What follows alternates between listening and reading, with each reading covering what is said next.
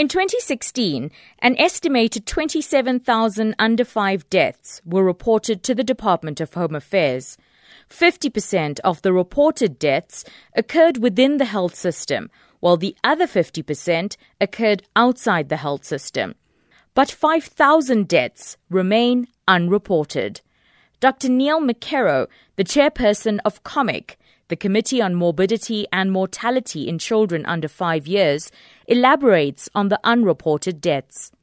Of those that are not reported, a significant proportion occur in the health service, but the family cannot afford an undertaker, so they collect the body themselves, keep the death notification form, and bury the child in their garden, backyard, on their plot of land.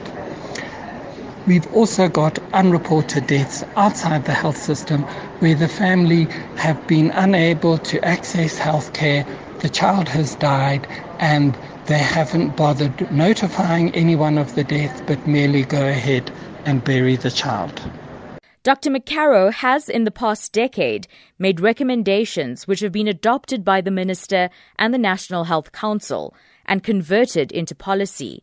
However, implementation is dependent on the provincial departments of health. Paula Proudlock, senior legal researcher at the Children's Institute in Cape Town, says while the laws and policies may be progressive, they do not necessarily receive the right support from Treasury. You take, for instance, the exclusive breastfeeding policy.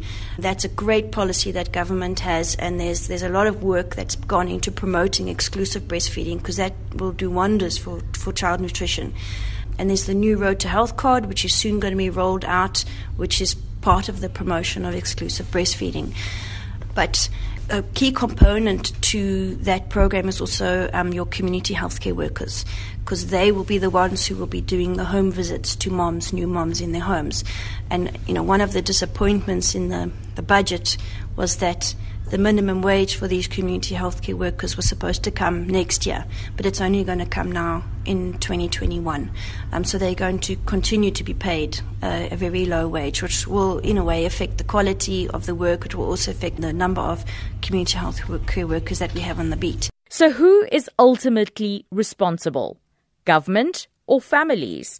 Professor Linda Richter from the Center of Excellence in Human Development at Wits University says that neither the state nor families have the capacity to do their jobs properly right now.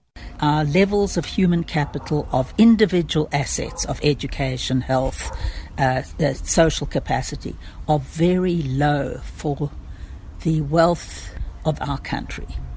We underperform on almost every indicator, our child mortality rates, our child stunting rates, our educational throughput, our employment levels. On almost every level, we are performing below par. Women are going to clinics even now and reporting that the clinics do not have the immunization that they need. So there's this failure on this part of the state to deliver services. Similarly, families are finding it harder and harder to play their part with respect to children. And that is because employment levels are so high, families are struggling so much for income.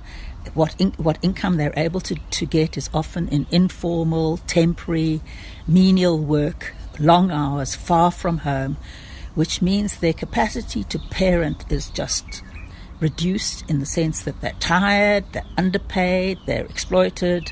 Dr. Yogan Pillay, the Deputy Director General for Health in South Africa, says that work is being done between Departments of Health and Home Affairs to curb low reporting of deaths under 5 years.